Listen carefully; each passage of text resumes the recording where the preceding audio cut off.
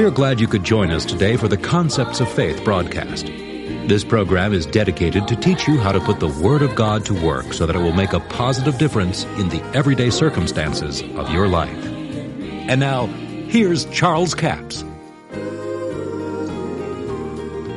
You mean God, in all of His divine power, and the Holy Spirit of God are not capable of perfecting the church, and they have to hire the father of all lies to perfect the church? You gotta be kidding. I wasn't born yesterday, and I don't think you were. Wake up, folks. It's time that we begin to see the devil's been lying to us for all these years. What do you think Paul was meaning when he said, in the last days, they'll teach doctrines of devils? There's nothing more a doctrine of a devil than the fact that God is the one that's giving you problems and stealing your finances and killing your kids. That is a doctrine of devils. Jesus said He's come that you might have life. Glory to God. Now, in Mark's Gospel, the 4th chapter, see, we're talking about Jesus' attitude toward Satan. The parable of the sower. Now, I'm going to condense this for the sake of time.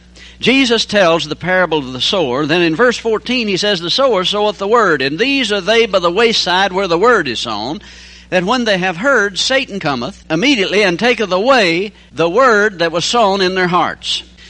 Now, from verse 15 here, it would sound like it's bad news, that when the word of God is sown in your heart, Satan can just come immediately and take it away from you. But I have good news for you. Read Matthew the 13th chapter in verse 19. See, don't just take one writer's account of it. Study all the accounts of it. Now, Matthew said it this way. He said, when the word of the kingdom is sown, and he understandeth it not. Now, see, there's the difference. If you understand the word of God and act upon it, Satan can't steal it from you. But if you don't understand it, Satan will steal it from you. In other words, somebody preaches to you that bless God that God wants you well, and the Scriptures prove to us that Jesus bore our sickness and our disease, and that we can be healed by the power of God. Thank God for doctors, but there's some things doctors can't do. And brother, when doctors have done all they can do, you better believe in divine healing. Somebody said, well, if I don't believe in divine healing, will I go to heaven? Yeah, I got good news and bad news. You may go to heaven all right, but you may go early. But you see, you teach someone that you don't have to die. The doctor said you're incurable. Your disease is terminal. You're going to have to die. There's just no hope for you medically. Well, I have news for you. There is hope for you spiritually. There's hope for you in the Word of God. There is no such thing as a terminal disease as far as God is concerned. But now you see, if I preach that to you, then you go back to your unbelieving group of people, you know, maybe your coffee drinking buddies, and they tell you, oh, don't you know that healing went out with the apostles? God doesn't heal anymore. See, Satan's come to steal the word. If you didn't understand it, you'll lose it. In fact, I remember a minister telling about a fellow came to his meeting that was paralyzed. Totally paralyzed for several years. Laid hands on him. He was healed instantly.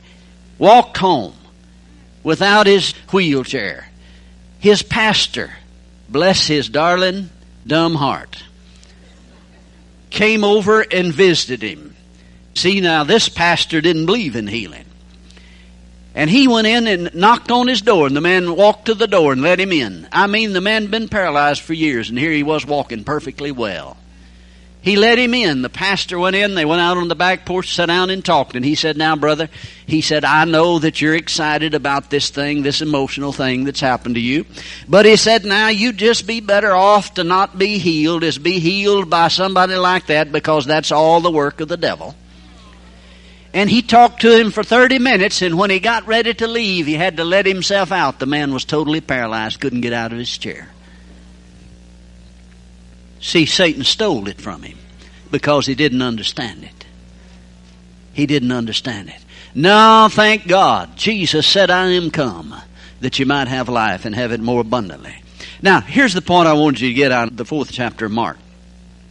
Jesus said Satan comes to steal the word. Wasn't the Holy Ghost. It wasn't God. Now notice what he says. There are 5 things that he says Satan will use to steal the word. In verse 17, they have no root in themselves, and so endure for a time. Afterwards, when affliction or persecution ariseth, for the word's sake, immediately they are offended. Now what happened? They received the word with gladness, but they didn't understand it. And when affliction and persecution came, they got offended at the word. Now there's a lot of faith people that do that. I mean word people. They say, oh yes, I'm a word man. Where do you go to church? Down at the Word Church. What's your pastor's name? J.W. Word. Oh, it's word, word, word. But they confess a few things and pray for a few things, and then it doesn't happen in a few days, and they get offended at the word. Affliction. The first thing that Satan uses to steal the word from you is affliction. Now, that does not just mean sickness and disease. In fact, this word here means pressures of life. Now, that's a multitude of things, isn't it? That's financial pressure, but it would include sickness, because that can put some pressure on your life, can't it? So that's the first thing that he says that Satan will use to steal the word from you. Notice why it came: for the word's sake. To get the word out of you. To choke the word, in other words. Keep the word from working. See, if a person misunderstands the faith message, they think, well, all I got to do is just say it 3 or 4 times and it'll just happen. I'll just confess a car and it'll appear in the garage. No, there's more to it than that. And see, when you misunderstand it, you become offended. There was a man told a friend of mine, Happy Caldwell's preaching in California, and the fellow came to his meeting. He said, Brother Caldwell said, this faith stuff doesn't work. Oh, he said, it doesn't? No, he said, it doesn't. He said, I confessed 300 times. I had a new car, and I didn't get it. Well, I see all he had was a formula. He didn't understand the principles of the Bible. He was just out to get something. Affliction and persecution, when it comes, immediately he was offended. And then he goes on to say, and these are they which are sown among thorns, such as hear the word, and the cares of this world. Boy, now there's one. The cares of this world will choke the word of God. You know what worry is? Worry is calling things that are not as though they were, on the negative side. Now you get all kinds of people that'll just eat you alive, so to speak, for calling things that are not as though they were on the positive side. How in the world can you say you're healed when you're hurt? It's easy. Listen, thank God I'm healed. Well, how can you say that? You're not healed. That's all the more reason I ought to say it. I'm calling for what I don't have. Now, does that make any sense to you? Why in the world would I want to call for what I already had? I'm calling for what I don't have. But you see, that same individual will get so worried about the cares of the world, and they call things that are not as though they were on the negative side until they wear holes in their stomach. You know, you can get a guy healed of ulcers, and if he don't quit worrying, he'll be sick again in a few weeks. The cares of this world will choke the word of God, and the deceitfulness of riches. Oh, somebody said, amen, brother. The deceitfulness of riches. Oh, people think that money is everything. Well, I'll tell you, there's another side of deceitfulness of riches that you may not have thought of. There's a lot of Christians that believe it's wrong to have riches. And that is just as deceitful as the other side. God doesn't mind you having riches. He just doesn't want riches having you. God wants you to have abundance. The Apostle Paul said, you know the grace of the Lord Jesus Christ, though he was rich, yet for your sakes he became poor, that ye through his poverty might be made rich. Then somebody, about 2 inches wide between the eyes and nothing between the ears, said, well, he's just talking about spiritually. Your elevator don't go all the way to the top if you think that's what he's talking about.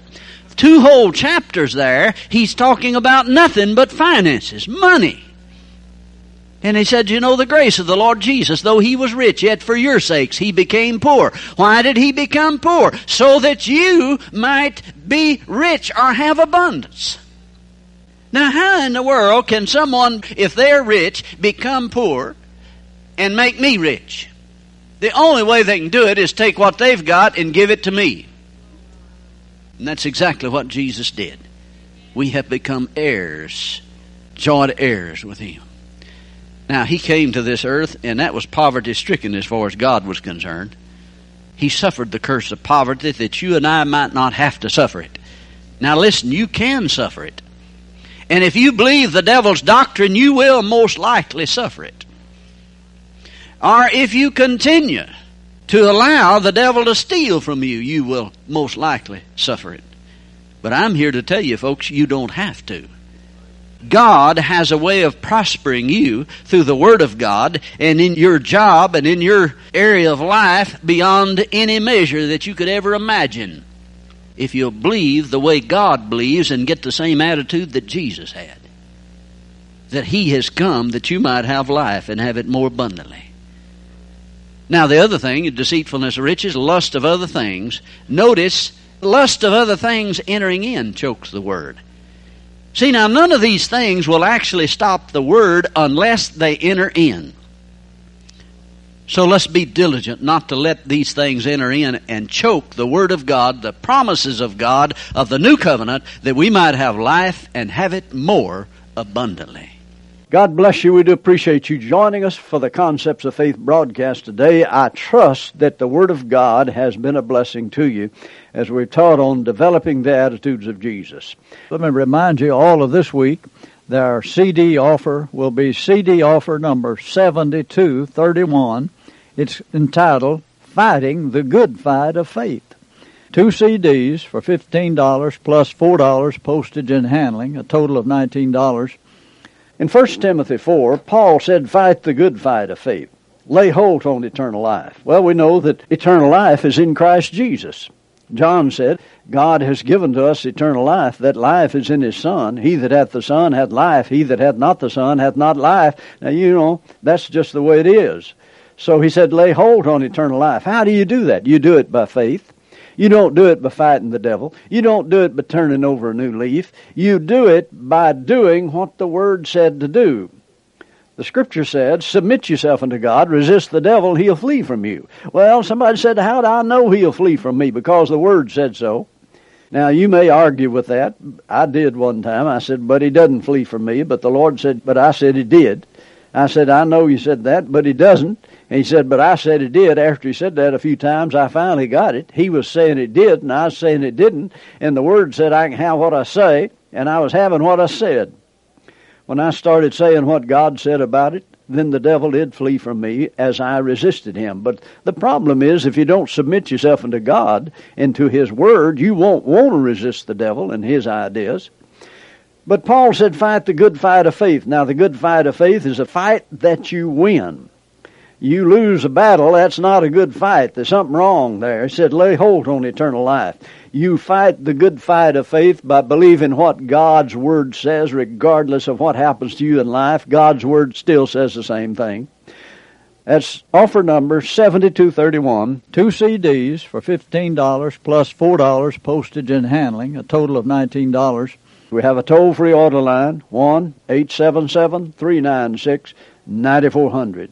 Until tomorrow, this Charles Capps reminding you that the enemy is defeated, God is exalted, and yes, Jesus is coming soon. To order the product offered today, call 1-877-396-9400 or write Charles Capps, P.O. Box 69, England, Arkansas, 72046. A complete list of CDs, books, and DVDs are available online at charlescapps.com. Through the website, you can listen to this radio program again and subscribe to our podcast. This broadcast is sponsored by Charles Capps Ministries and our listeners in this area.